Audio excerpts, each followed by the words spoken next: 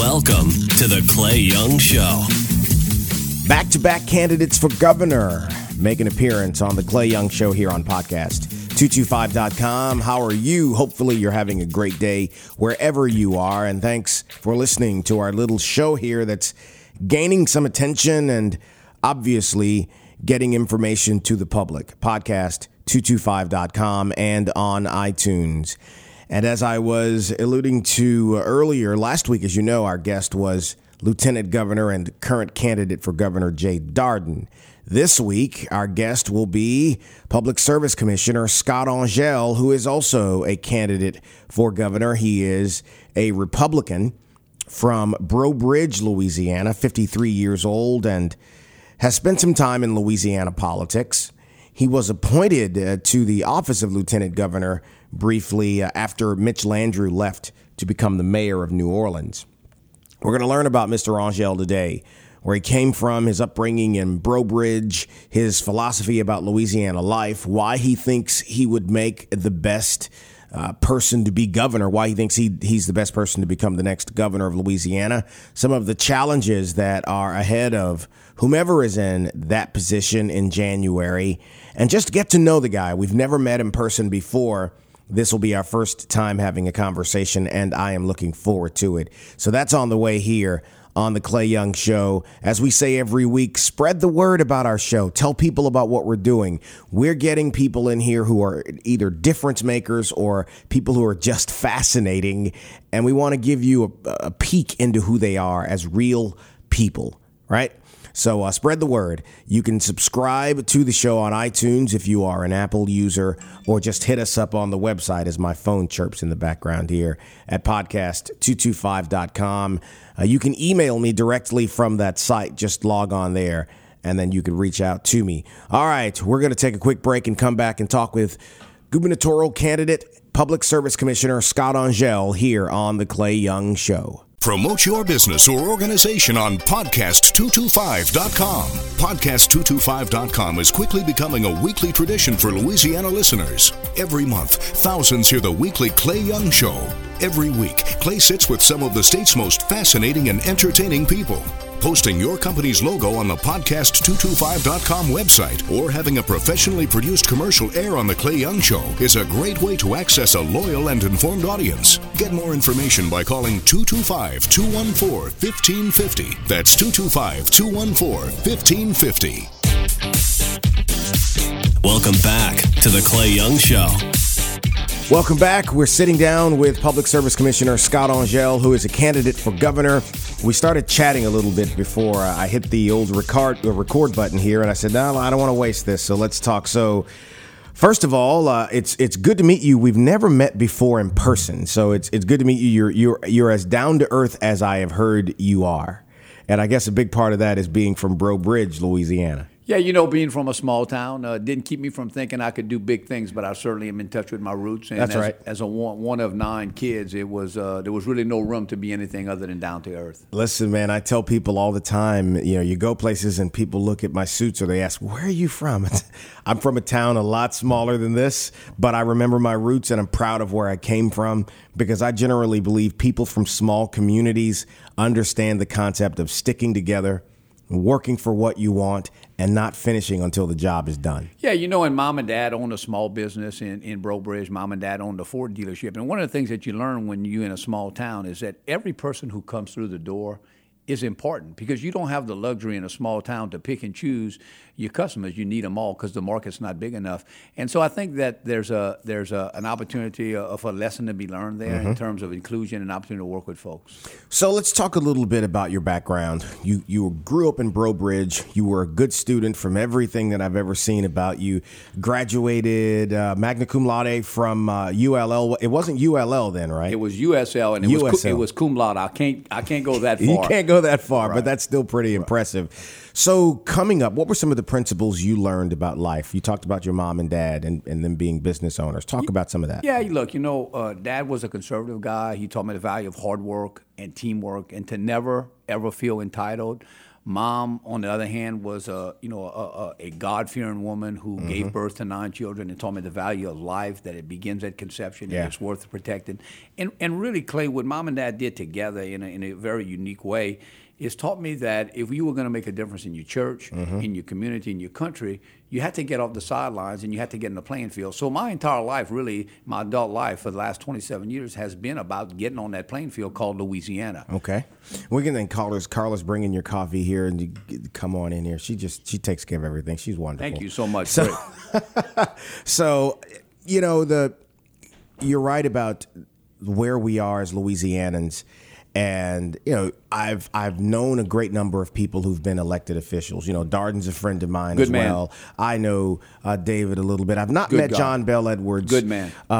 And, you get to know people, and then there are realities about politics, and then there's a caricature of elected officials that gets created by many people in the media. And it's not often the case. Before we talk about the political side, when you're moving along those lines. But first of all, what was your degree at USL? I have a business degree with a specialty in petroleum land management. Okay, so that would make sense in an area where petrochem is so big. Absolutely. So how did you? Is that what led you to politics? Because you didn't start off on the Public Service Commission. I mean, how'd you go down that road? Yeah, Dad again had a business career, and he also had a government career. My dad was a member of the House of Representatives, and quite frankly, I got bit by the public service bug, and I saw my dad as a distinguished, honorable family man, a businessman, do good things, and I thought that was a path that I wanted to explore. Began at an early age of 25, ran for local government, got elected to the lowest level of service in our area called the police jury. Yeah. And I'm proud of that, Clay. Yeah. And one of the things that I'm telling folks, I am the most bottom-up candidate in this race. I believe that when you start at the bottom of anything, whatever it is, and you climb and you scratch and you claw and you seek to ascend to the top of that profession, that when you get there and when you arrive, you approach problem solving a little different. Right. You inclusive, because you didn't know everything coming up, and I don't think we need a governor that knows everything. I think we need a governor that wants to work with everyone. So now that you've kind of matriculated through the process, and now as a candidate for governor, what do you think are the biggest issues facing Louisiana? Well, no question. We've got to get our fiscal house in order. Look, we've been through budget cuts and mid-year budget cuts and fire drill after fire drill. And, we've been through different governors of different parties, and yet we still haven't been able to get this right. When you take a look at the fact that last year we had the highest non-farm employment we ever had in the history of the state, right, produced the highest gross domestic product we ever produced. Now, look, there are pockets of depression, don't get me wrong, but overall, the state, those metrics are very important to measure an economy, and we had a $1.6 billion deficit. There is actually something structurally wrong with the way the economy performs and the way our budget and taxation operates. So that's the first thing we got to do. Nothing gets fixed unless we focus on that. And getting our fiscal house in order, along those lines, the relationship between the fourth floor of the Capitol, the governor's office, and both chambers of the legislature has been contentious as of late, because people don't feel like the governor has been invested in what's best for Louisiana going forward. Speak to that. How would you salve some of those wounds that exist between the governor's office and the legislature? Well, I think it first of all starts with an appreciation of all three branches of government. And the second thing I would tell you is that there's an old cliche that a good relationship is like a good bank account. You need to make deposits before you make withdrawals. Absolutely. I do not believe that Louisiana has been well served by a fourth floor that seems to be all powerful and all being. Yeah. I think the first floor where the legislature meets is equally as important. You can't change tax policy, and you can't change fiscal policy, and you can't change budget policy in the governor's office. Oh, you can lead, sure, you can lead, but it takes either a majority or 2/3 of the legislature to go along. So one of the things I'm making it very clear, again, as the son of a former legislator, I understand how important the legislative branch is. I won't dictate to the legislature. I will certainly lead, but I will work and I will listen. I believe the 144 members represent people across the state, and they've got good ideas as well. And depending on where you are, the issues are different. I mean, my company does business here down in New Orleans. I was just up in Shreveport last week, and you see the difference depending on which side of the Red River you're on between Bossier and Shreveport. But where they are is, they get a lot of that East Texas money coming over, but they really want to invest in technology. They want to keep younger people there. They want to develop the downtown in Bossier so they can keep people there. Down in New Orleans, the recovery after Katrina has been absolutely phenomenal in 10 years. But here in the capital city region, the public education system is something that has been sort of an albatross for the Baton Rouge area. It's running people to Ascension and Livingston Parish and over to Central in the northern part of the parish. When you walk across the state, I'd like you to talk with me about some of the areas you've been in, some of the issues you've seen them face, and why you are best equipped to go in and handle those issues depending on where you are. Well, we've been obviously all across the state, and you're right when you describe. But one of the things that I would tell you is that what Louisianians want more than anything, they want to do well for their families. Yeah. They want job opportunities, and they believe that job opportunities come with, I believe, an educational opportunity. Now, you're exactly right. The East Baton Rouge parish system has struggled and has pushed people to other parts of neighboring parishes. And one of the things I think we need to embrace is to understand that it's not a one-size-fits-all. That's right. Look, public school, I'm for great public schools. Absolutely. I'm for great charter schools. Yeah. I'm for great home schools. Yeah. I'm for great private schools. And what you kind of sense is that we kind of went through a direction, Clay, in Louisiana, perhaps in America, where we created two classes of citizens. We created a class of citizens that went to college and one that didn't. And I think it's wrong. I think it's not served us well, because when you take a look right now in Louisiana, the experts tell us that 60% of the jobs that we're going to create over the next decade will require more than a high school diploma, but less than a 4-year degree. We need to bring glamour to those jobs. We need to elevate and celebrate those jobs. Folks who are pipe fitters and welders. Those folks are doing the hard work, and we need to understand that it's okay to do those kind of jobs. Listen, they're people, we're both being from rural areas. They're people who get out of high school, go and get their certification in welding, and can walk into a job and in a couple of years make $80,000 as a welder or a pipe fitter or someone who's a master mechanic someplace. You're right. Kids need to be able to earn a living. Absolutely. The way we ought to judge success is not about what you do, but how you take care of your family. That's exactly right. And one of the things that I'm very excited about, I'm going all in on workforce development. And my signature agenda item is going to be workforce development. When you take, again, a look at the whole college opportunity, I think the last number I saw was about 2/3 of the kids that graduate from high school in Louisiana are not even eligible to attend one of our 4-year universities because of our admission requirements. What are we doing with those 2/3? What are we doing? Are we making community and technical college so available to them? If we know that's where the jobs are, and look, I certainly don't want to dumb down anything here. Right. Everybody ought to have a chance to go to college, but not everybody needs to go to college. Or wants to. Right. And we need to celebrate and elevate those skills where folks can go and as I say from time to time, those folks help pull the wagon. They are not riding in the wagon. Question. They are help pulling the wagon. They are doing great for their families. And so I'm going all in. Look, I think we need to put our community and technical college on steroids. I think we need weekend programs, nighttime programs, 7-to-7 programs. I think we got to understand that the traditional family has in a lot of ways has broken down. If we've got to set up divorced parents, if you would, and custody is 7 days with one parent and 7 days with another parent, then I think we need to have an opportunity for one of those parents to enroll in a community college where they're going to school for 7 days and then they're taking care of their kids for 7 days. Then they're jumping back into it. And look, it might take them 24 months to get that 1-year certificate. I get it, but that's what it takes. In the past in Louisiana, so many of the jobs that we created required a strong back. Right. Okay. We know through technology. That's a good way of saying it. We know through technology that those kind of opportunities are getting less and less and less. But it doesn't necessarily mean that everybody has to go to college, but everybody needs to work.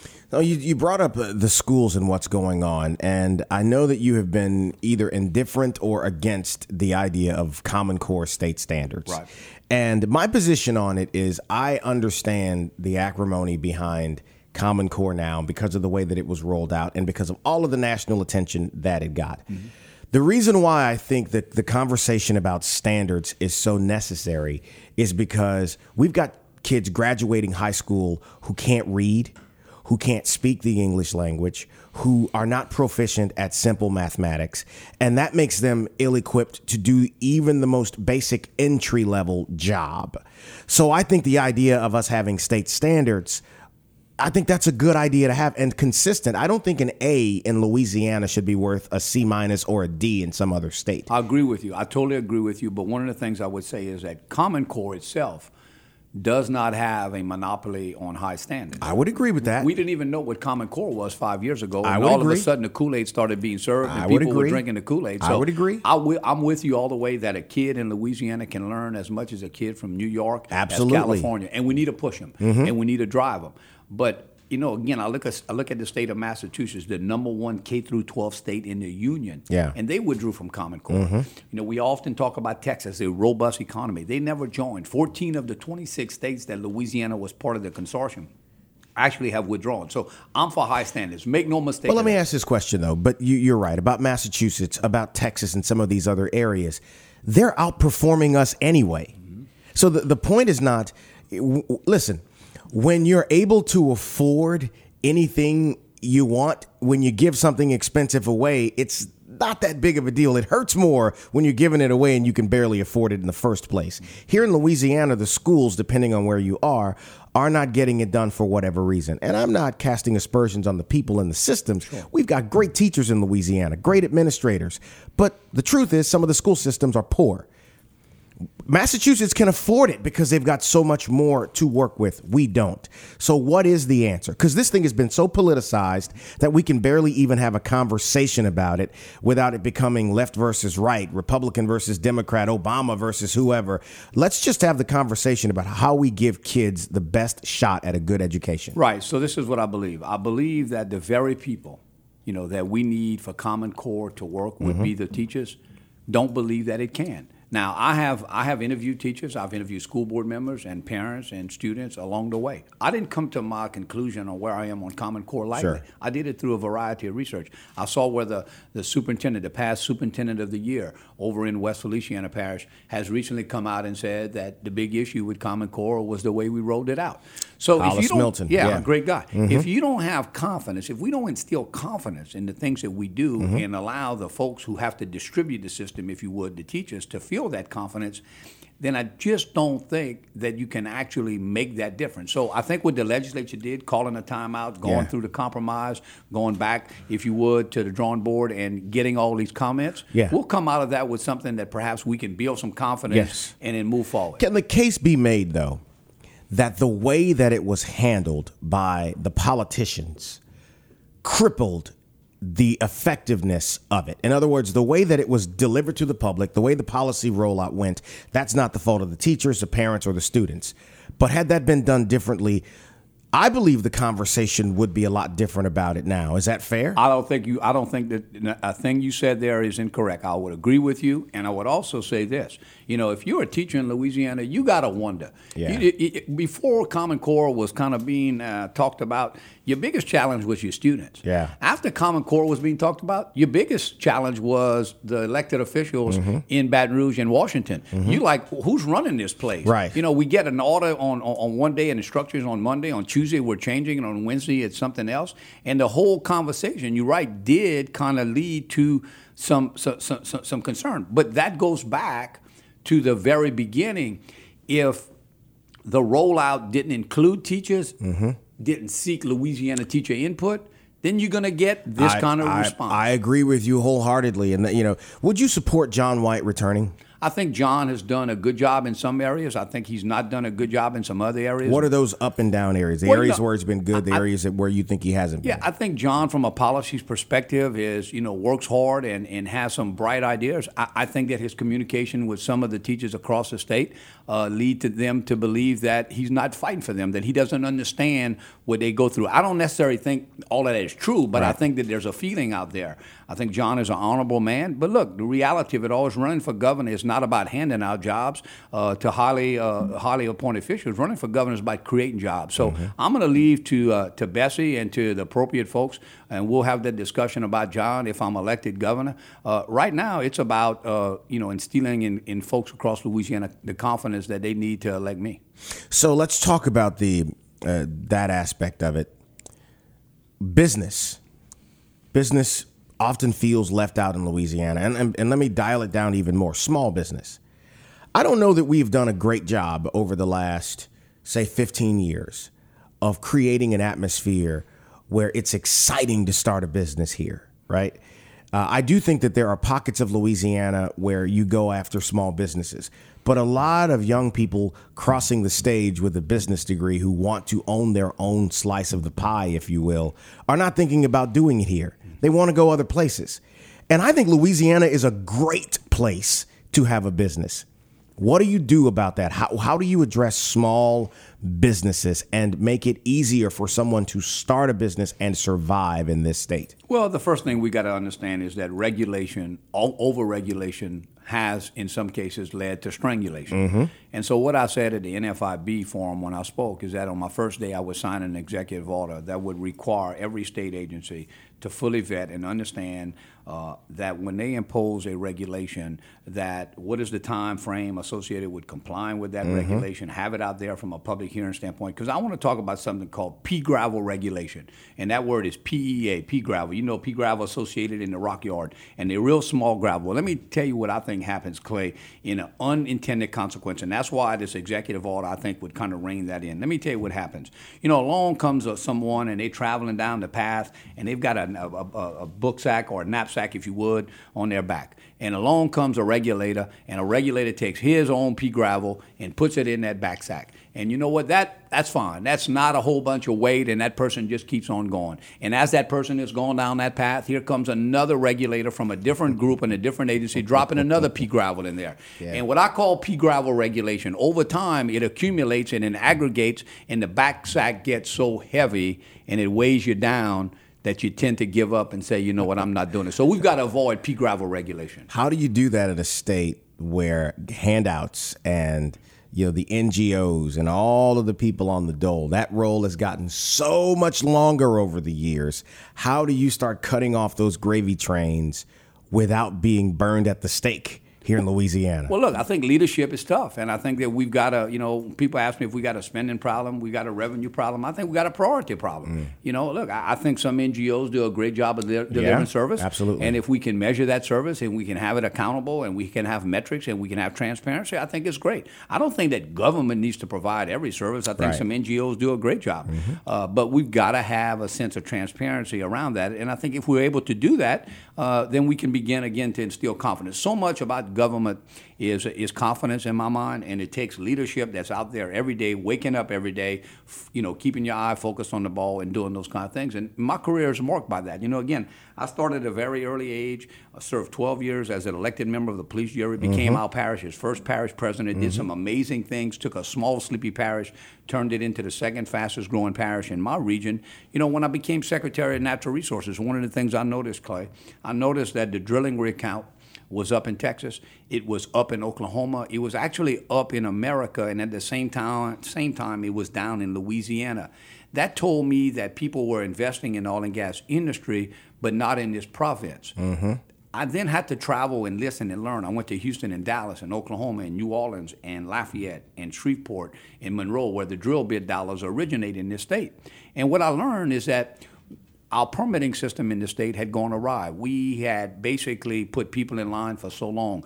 And one of the things that we needed to recognize is that, this was not about Exxon and Chevron. Exxon and Chevron can drill a well anywhere in the world, and they often do. Yep. But our small business people here, they can't do that. And we changed that, and I'm so proud of the way we did it because we didn't relax environmental stewardship standards. I happen to come from a generation of Louisianians that believe that, green grass and clean air is not negotiable, and I want it, and I want clean water and all those good things too. So we were able to do that in an environmental correct way, and again, that's about small business people here in this state. I think leadership is about being engaged, showing up. I think there was some quote I read where you can't lead where you don't go. Right. And I believe that's true. Well, Louisiana right now, it like I talked about with small businesses and creating an atmosphere where we keep people. I asked Jay Darden this question. I have an intern who just graduated from UNO, and she has a degree in film. and is deciding what she wants to do. And I said this to him, and I'll ask you the same question. How do we keep them here? Well, how do we keep them in Louisiana? Well, first of all, we have to have tax and fiscal policy that's responsible. Now, there's a reason the legislature did what they did last year, and that's because they had to react because we didn't have a system. I want to talk for a second about this, Clay. One of the things that we do not have in this state, we give away $7.5 billion in terms of tax credits and exemptions a year. $7.5 billion. Some of them very good, some of them not so good. But you'd be surprised as Louisianians across the state are finding out when I'm talking to them. We have not a single process anywhere in the books that requires us to review the tax credits and exemptions that we give away to make sure that we are actually getting what we're paying for, that we are stimulating what we should be stimulating. And it's sad. If DOTD entered into a contract to build a $10 million bridge and we only got $5 million worth of bridge for it, you would expect someone to bring charges or what's the case, right? Well, when it comes to our tax credits and exemptions, we don't review them on a regular periodic basis. We need to do that. In 1989, Buddy Roma had something called the Revenue Estimating Conference, which went into the acronym of the REC. Good policy. What I think we now need is the counterpart to the REC, what I'm calling the ERC, the Exemption Review Conference. Okay. Let's put the light, let's check it out, let's make sure they're providing benefits. Now, when it comes to the movie tax credits, look, what ended up happening this last legislative session, it's like a water balloon. Take a water balloon, and when you squeeze a water balloon on one end, what happens? The water goes somewhere else. That's right. And that's how the legislature looked at this last year. They had a problem. They had to start squeezing the water balloon, and when they squeezed it on one end to help an area that they thought needed, it ended up being put on the backs of the movie folks. Now, just think over the last several years, had we had an independent report done by an exemption review conference that would have yielded important independent data on how important this industry is, I think the decisions would have been much different. It's interesting. Why weren't those dialogues going on then? I mean, when I talked with Patrick Mulhern, who runs Celtic Studios down the road from here, he's like, the deal is not all bad. I mean, it's a $180 million cap. The part that is so bothersome to members of that industry is that it's retroactive, so it's not going forward. Do you believe that there were conversations going on between industry people and the policymakers, or did the policymakers just say, we need to do something about this because we're not getting a return on investment? Here's the idea. Let's do it. I don't think anybody knew they were getting a return, and that's the sad thing. What people looked at was, we need some money. Let's go get it over here, regardless of the return on investment. And that's what's sad. Tax credits and tax rebates ought to not be emotional. We ought not fall in love with tax credits. Tax credits are an investment of the people of Louisiana. That's right. And we ought to get a return on investment. And, whether you love movies or you don't love movies ought not be, because you don't get elected to make tax policy based on love. No. You get it to build a better state. So the problem is, when we got to the legislative session, it was too late at that point to produce this report. But I tell you, if we had an exemption review conference that, again, would periodically look at these things, and then when we would gather around the campfire, we would have this data. It was a fire drill this last session, and people were just looking to avoid closures of hospitals and closures of universities, and they found the lowest hanging fruit. That's right. Now, that's not smart. That got us through a period. Because it's coming back again. Absolutely. So the budget for Louisiana has grown by billions in just the last decade. I mean, we're gonna come to a place where we started the new millennium with a number, and less than 25 years in, it's going to be twice as much what we're spending in terms of the state's operating budget. The FEMA Katrina money is gone. By and large, it's gone. But if you ask the average Louisianan, do you think we're getting twice as much quality for a nearly twice as big budget? I think most of them would say, hell no, we're not.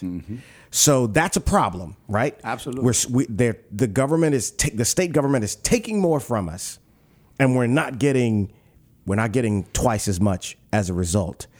Justify that for me. Reconcile those two realities. Well, first of all, not to disagree, but I guess to kind of help frame the discussion. When we talk about the government growing, state government growing, much of that has been on the federal dollars that have come. Oh, in. sure. Right. I mean, but and they are real dollars. So let me make sure. Thank you for that. That's a good caveat. Yes, there have been more federal dollars coming into Louisiana, and we've lost some because some of the money we got after the storm is no longer in the budget.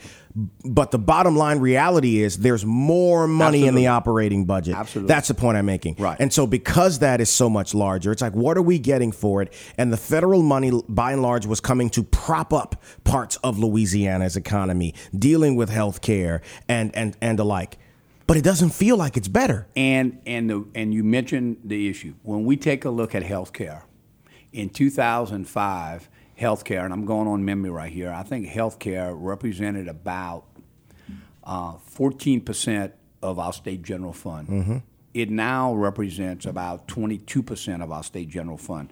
So healthcare delivery services, primarily in the Medicaid area, costs have continued to go up over the last 10 years. Yeah. And you're right, it's hard to feel that roads are getting better. That's or right. Schools are getting better. The amount of money that we're spending on healthcare has ballooned incredible. And the population's about the same as it was around Katrina, maybe even slightly less, around that 4.5 million number.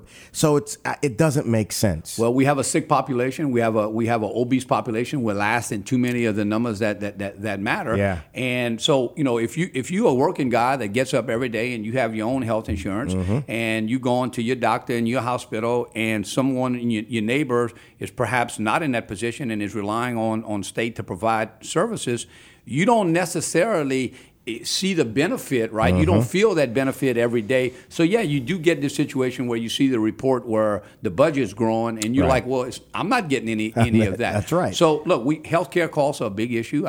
We have to be certain that healthcare costs don't run us into our inability to do roads and state parks and libraries and quality of life issues, because all those things are important. But one of the things that we've done this last several years is that when you take a look at the fact that we have $7.5 billion worth of tax credits and exemptions, and again, we don't review them, what we were forced to do, or the state was forced to do, or what they did, I should say, is other than this last session, we passed that along the backs of two classes of people, our college students and our healthcare providers by slashing them. Yep. So, we've got to have a holistic approach when you take a look at the fact that we've got this high non-farm employment, which is good. We've got this high gross domestic product, which is good, and we got a $1.6 billion deficit. Something is structurally wrong with the way we operate the budget and the way our economy performs. We've got to fix that. And you think about it. Governor Jindal used, on several occasions, one-time money for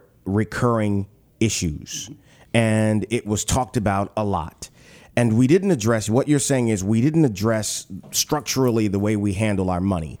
And we've got this debt that's going to appear every year, and you're able to go into these one-time pits to get some money to cover it.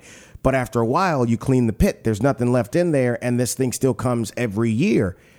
Going in next year, whoever the governor is going to be, and I know you're going in thinking it's going to be you're going to start the year making people angry because you're going to have to. Absolutely, and I've been there before as a parish president, inheriting a tough situation and making it better and making it prosper by making tough decisions.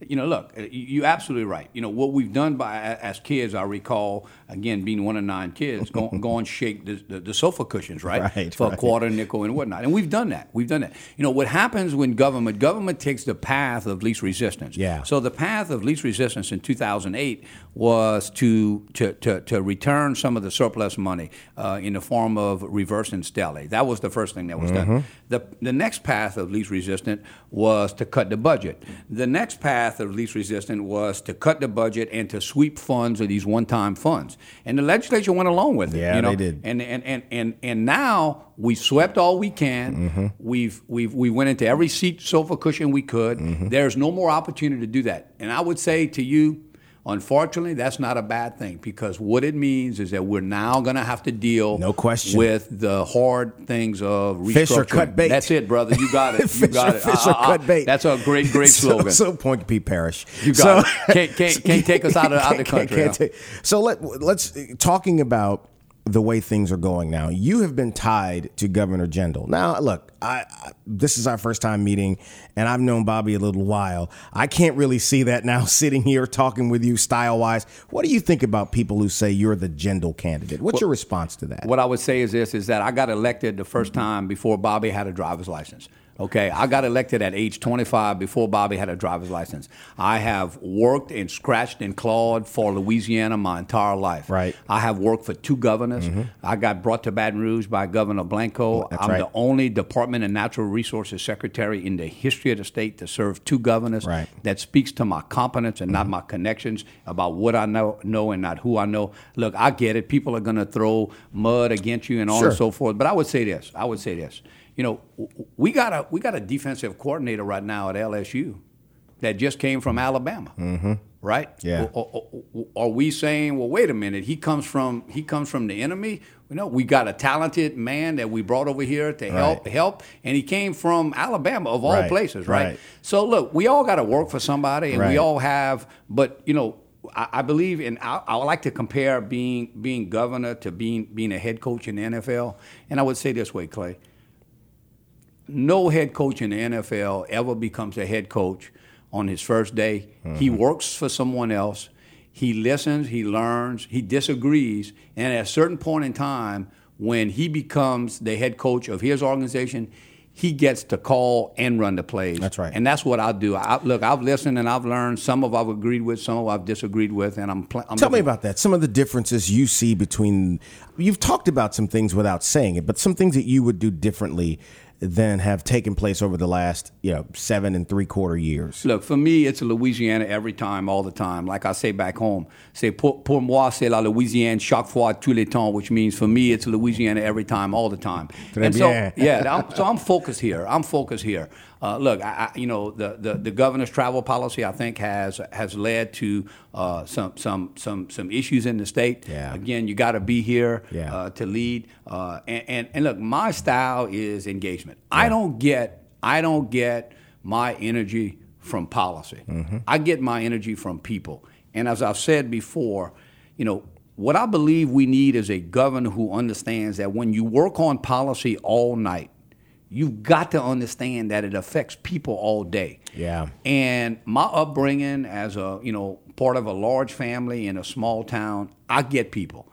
And so I think what's radically different about me than, quite frankly, most governors is the fact that, I go to people. I don't have people come to me. I'd rather be out visiting with folks, rather than having a town hall meeting. I'd rather go talk to someone in their living room, in their front porch about what's causing their issues.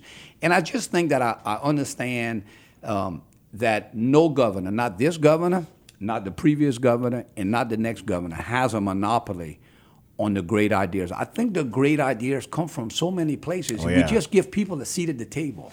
Let's talk about, you switched from being a Democrat to a Republican. That's something that's going on a lot right now. Why? I mean, your policy's been conservative, checking the way that you've governed even as an elected official, but why the party switch? So in 2010, you recall, I was asked to be the interim lieutenant governor. That's right. So when Mitch Landrieu got elected as mayor of New Orleans, I was appointed and confirmed by the legislature to be the interim lieutenant governor. And then we were on the 8th, 10th, 15th day, if you would, of the BP oil spill, and I was tasked with the responsibility soon thereafter to get the drilling moratorium that was imposed by the White House lifted. Yeah. Now, that was a tough task. And one of the things I continued to do, I went up to Washington several times, meeting with a variety of folks. That moratorium was bad stuff. Look, like I said recently, the oil spill made us sad. The moratorium made us mad. Oh yeah. And so I was tasked as the point man for Louisiana to getting this 6-month drilling moratorium lifted. I went up to Washington several times. It became abundantly clear to me that there was a national bias by national Democrats against a hydrocarbon industry, an industry that I believe was good for America. Absolutely. That helped create jobs. Yep. And at that point in time, I knew that I could not continue to lead the efforts for Louisiana on getting this drilling moratorium lifted if the very people who I was working with, trying to negotiate with, had a bias against the industry. So on that issue and on that moment, my wife and I talked about it and said it was time for us to switch parties. When you look at Louisiana now, there's not a single statewide elected Democrat. You had a couple people elected as Democrats, but who changed to Republican. Buddy Caldwell did.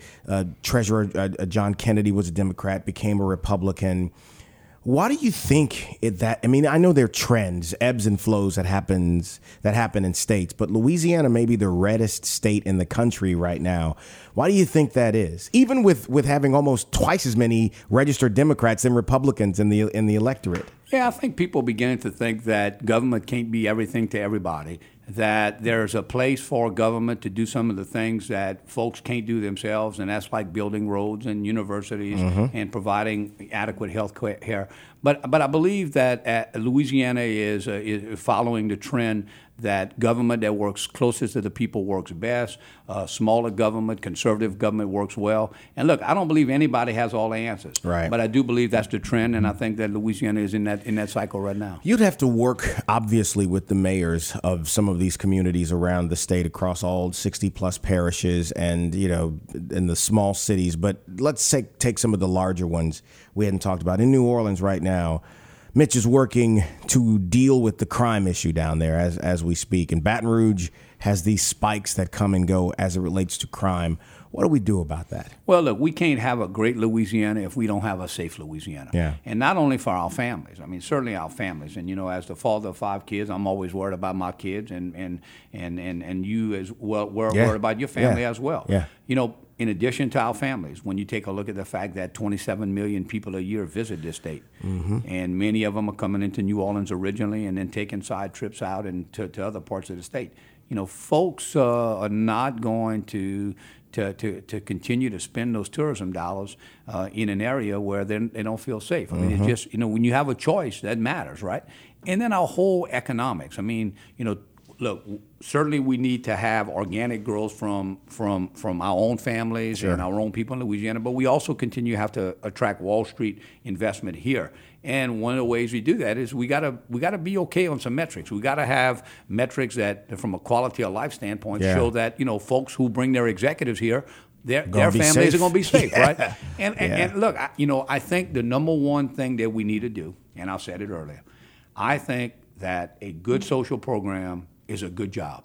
Yeah. And I think a good job starts with opportunity for education, and that's why I'm going all in. I think we can, the hardest thing that if you and I were on the board of directors of something called Louisiana LLC, and we began to think about how we can make radical changes to Louisiana, you're a smart guy, and you would say, what we need to do? We need to have job opportunities. Yeah. And then somebody would say, well, how do we have those job opportunities? And then the next person would say, well, if we got them, how will we train our people? The reality is the hardest thing to do is to actually create those jobs. I looked on the workforce development website yesterday. There are 45,000 job openings in Louisiana right now. Yeah. What we've got to do is make it abundantly clear that, number one, we have a high expectation that if you're an able-bodied person, you're going to work. Number two, we're going to give you an opportunity to go to school. We're going to go all in on workforce development. But with that comes a responsibility. One of the things I want to share with you for a second, I was over in Lake Charles. This is interesting. Something we've got to change. Right now, if you come from a disadvantaged background and you apply for an admission into a community college, a technical college, the tuition can be paid any number of ways. If you're from an economic disadvantaged situation, you can get a Pell Grant, or you can get a loan, right? Pell Grant, you don't have to pay back. Loan, you've got to. There are so many opportunities in the state, however, that are not for pursuing a degree, if you would, because the only way you can get a Pell Grant or loan is if you're actually pursuing a degree. Right. So what's happening right now in many parts of Louisiana with some of the businesses that we recruited, they are going to our community colleges and asking them to teach not a degree, but an industry certification. That industry certification may be a 24-week program. Yet, that's not eligible for a Pell Grant. So some of our most economically disadvantaged kids, who are going to become a statistic unless we can get them a route to an education. Poor kids who are either going to be on entitlement or possibly in the prison system or whatever. You got it. And yet, those folks who might be really able to go do a 24-week program, They in a chicken and egg situation because they can't afford the tuition. Help me with that with government all the time. Nothing just ticks me off more than the way that it's created. It's like, okay, we say we need to create opportunities for people to work because I think able-bodied people ought to have a job. Right. Absolutely. But then you cut their legs out from under them. And kids who are growing up in tough situations, poor houses, not much parental involvement, they're in tough neighborhoods. We ought to give them a way to earn their way out of that situation and not give them a check that makes them comfortable being there. Absolutely. We ought not trap people to aspire for that government check. Absolutely. Life is so much better. Absolutely. But in a lot of ways, we failed the system and we put people in a situation where they aspire to that. We got to do more. But getting back to that industry certification, one of the things that I would say we would do again, I understand that the tuition associated with that is about a $4,000 deal. What I think we ought to do is look at some of the 8G funds, and I'm not talking about destroying the corpus because that fund lays an egg every year, and we need to keep that egg laid. But what if we went a pilot program and we looked at the return on investment that we are making with having those 8G funds invested in the marketplace in safe investments? I don't know what it is, 5-6%, whatever it is. What if we went to a kid? Who has some ability, but is in that chicken and egg situation, wants an industry certification, and we say, I tell you what we're going to do. We're going to loan you that $4,000 out of this fund. You're going to have to pay it back over a 4-year period of time. We're going to charge you interest so the fund doesn't lose it. We're going to help you. We got 45,000 jobs. We're going to help place you. You may have to move, but we're going to help place you. And what we're going to do is we're going to allow you to mortgage your driver's license. We're going to allow you to we're going to pass a law that says that if you don't pay us back, we're going to suspend your driver's license. We're going to take a leap of faith with you. We're going to have a little bit of security. And guess what I want to tell that kid? I don't want him to pay me back. I don't want him to pay the state back because I'm trying to get money from him. I want him to pay that money back to the state so I can take care of his little brother or his little sister that's coming right behind him. Go. And then we can keep on keeping on. And teach people the principle of earning yourself out of a bad situation. It's possible. And it's one of the things that makes this part of the world so special is that you have the stories of people who come from nothing, who were able to build something for themselves, just because you have to. And I don't think kids don't see that anymore with all the social media and the reality shows. They think, when you're 8 years old, you deserve to be driving around in a Maserati. Right. I need one of those. Like, hell no, you don't need one of those. You don't even know what it costs. Right. So that's right. Changing the paradigm there. Another thing, this thing in New Orleans, and it's always been one of my pet peeves, is that issues of race, we don't talk about them like adults. There's always so much screaming back and forth. And I think that people are more alike than they're different. And we waste too much time talking about silly differences that don't amount to much. On that subject, this thing down in New Orleans with Mitch now addressing the monuments, the Lee Monument, the Beauregard Monument, talking about Jefferson Davis. And to me, there is history that goes along with it.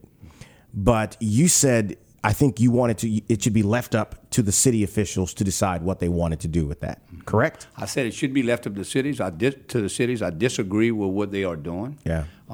Look, I don't believe that a Confederate flag ought to fly over any state building. Sure, I agree. At the same time, I would say that we cannot rewrite history. No. I don't know how far you continue to go with this thing, but certainly I believe that what is at play is an attempt at solving a political correctness issue. Yeah. There are, I believe, 10 United States of America military camps or forts that are named after either Confederate generals or, in one case, a Confederate colonel. Fort Bragg, Fort Hood, Fort Lee, Camp Beauregard. Yep. And the federal government has responded and said that, we're not entertaining the idea that we're going to have to change the names of those.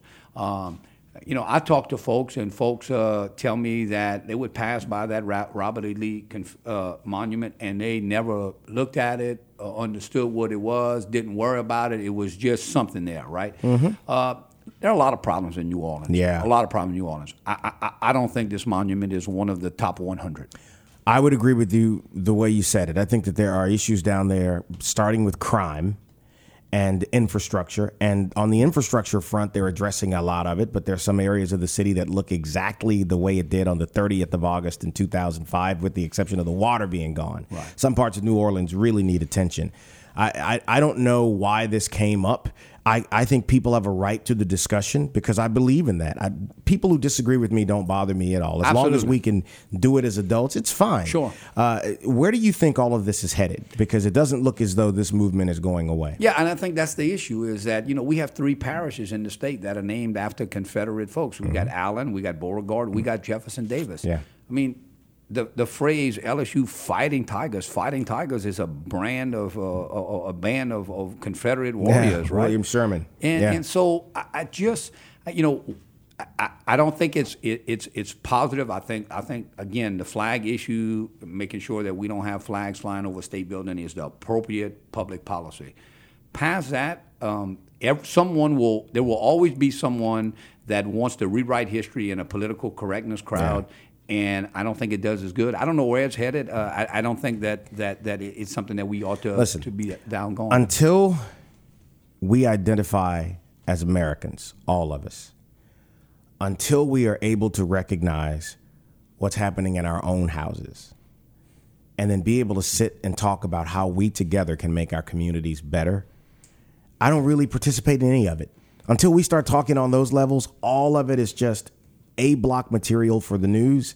Because we're not really. I sat yesterday, Scott, with a reporter talking about Elbert Guillory's ad, where he used the N-word in an ad, apparently attributing a quote to Lyndon Johnson.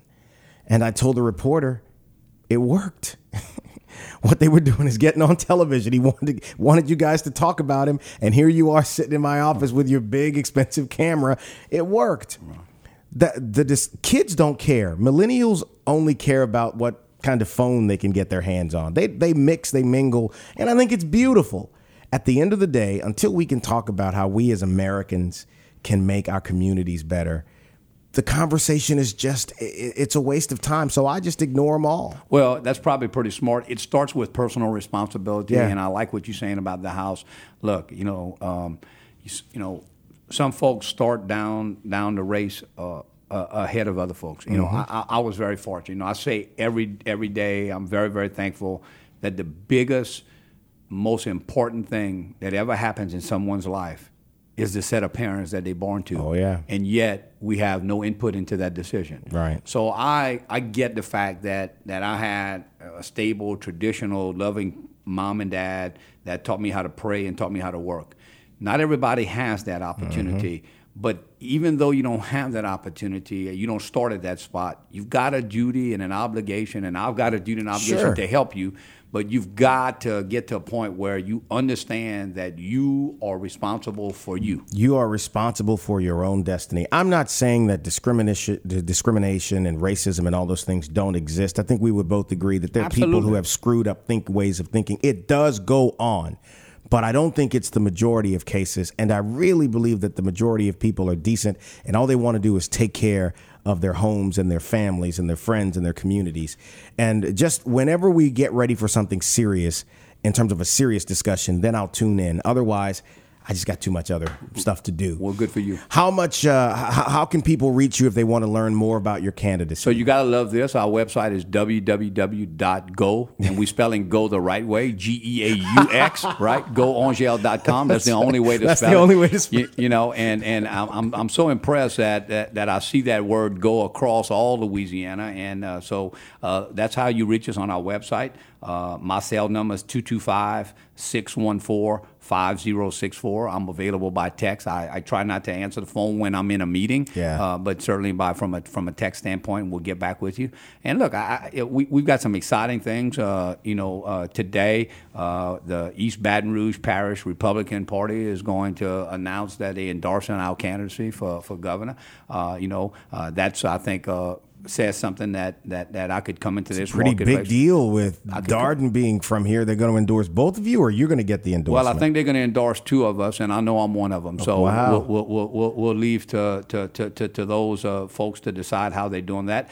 And feel strong about that. We're going through every parish. And look, I don't believe Washington ought to control Louisiana's destiny any more than I think Baton Rouge ought to control the destiny of our 64 parishes and our 303 communities. I do want to talk about transportation for just a second, if I could. It's a big, big issue. Yes, it is. It's amazing to me that it's the most bipartisan issue we have. Often the children of Republicans and Democrats and independents don't go to school together. And often on Sunday, folks who are independent or Democrat or Republican don't worship together.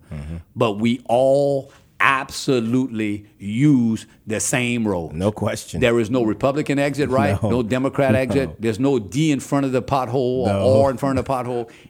And yet the businessman or businesswoman who's stuck in traffic trying to close the deal is stuck in the same exact traffic as the single mom with two babies in the back, car seats, right? And it's amazing to me that we can't have an adult conversation. One of the reasons that I think we can't have it is because we still have this one-size-fits-all. Look, if Baton Rouge wants to its region, its 10 parish region, its 12 parish region, wants through a vote of the people to raise revenue through a vote of the people and dedicate it to solving issues in East Baton Rouge in the marketplace, they ought to, state government ought to unshackle and give local regionals the opportunity to do so. And if in the meantime folks in my area don't want to do it, that's okay. It's not a one-size-fits-all, and we've had this kind of DOTD one-size-fits-all. We need to decentralize it to allow regions to solve some of their own problems. I agree. And until we do that, we're never going to get to a point where we all agree on what we need to do, and then failure is going to be the alternative or the option that we end up selecting. So, look, I don't understand. It's incredible to me that as I cross the Mississippi River Bridge from coming from west to east, and the Interstate 10 system narrows down to one lane, it's the only one-lane interstate in all of America. And we've been talking about it for 20 years. The traffic is backed up incredible. Man, it seems like we put up with it. We do put up with it. And every day I have built so much in having to cross that bridge around what time of the day I got to cross the I-10 bridge. Right. Because depending on what time of day it is, you're going to sit there. You're going to.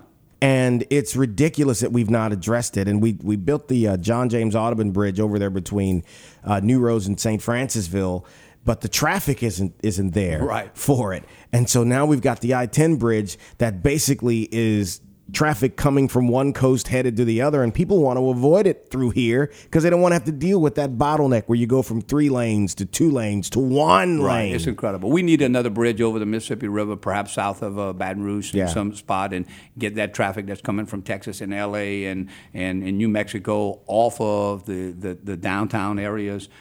We got to take a look at toll roads to give people an option to pay a nickel to be able to take a different route. It's worked in Texas. It's worked in Florida. I don't know if it can work here, but we ought to at least put all options on the table. Look, at a certain point in time, I would tell folks, particularly in the Baton Rouge area, that if we don't solve this problem, it's going to be the thing that the next level of economic development decision makers say, I can't be there. There's no room for us. Right. How can we come and put up our 500 employees here or our 1,000 employees here? They're going to be so frustrated because they're going to just not have room to maneuver. So I think actually our transportation issues, in addition to our workforce development, are the 2 greatest hurdles that we have to expand our economy. And I say this occasionally. Building roads is not about just building and ports. It's not just about moving people and cargo from point A to point B. I think it's also about creating jobs and building jobs in a strong economy. So as a former parish president, I built roads, I get roads, I understand roads, and I'm looking forward to bringing my passion, my energy to the office in that area. Public Service Commissioner Scott Angelle, candidate for Louisiana governor. Thank you, my friend. I appreciate it. Thank you so much. Have you ever wanted to host your own podcast? Coming soon, Clay Young Enterprises and Podcast 225 will be giving you your big chance. You'll be able to use professional broadcast equipment to create a podcast that you can be proud of. You'll have an engineer and a professional show open and close. The Clay Young Show is already considered one of the best podcasts in the state. Get the same audio quality and professional packaging for your very own podcast. Stay tuned for more details. Your chance to have your own show is coming soon.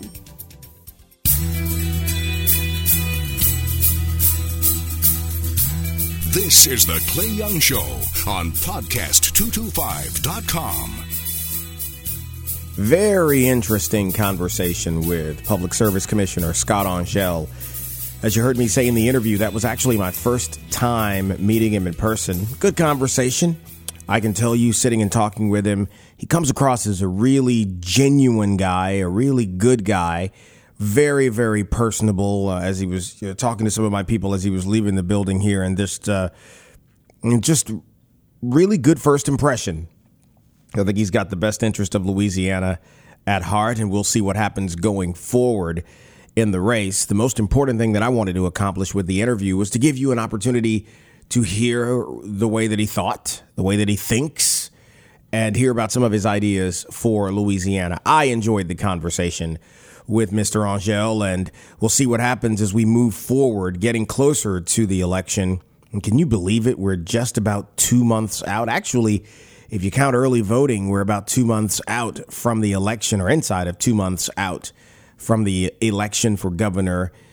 That, and of course, a list of other elections that'll be going on, other statewide seats, legislative seats, Bessie races, and the like. So a busy political season on the way, a lot to be repaired in Louisiana in the wake of what's happened over the last couple of years. And I'm sure there'll be a lot to talk about there. Next week, Richard Condon makes his return, and this time he is not going to be alone. Oh, this should be fun. That's next week on The Clay Young Show here on podcast225.com and on iTunes. Hit that subscribe button. Tell your friends about us, and we'll see you here next week on podcast225.com. Thanks for listening. Join us next week for another edition of The Clay Young Show.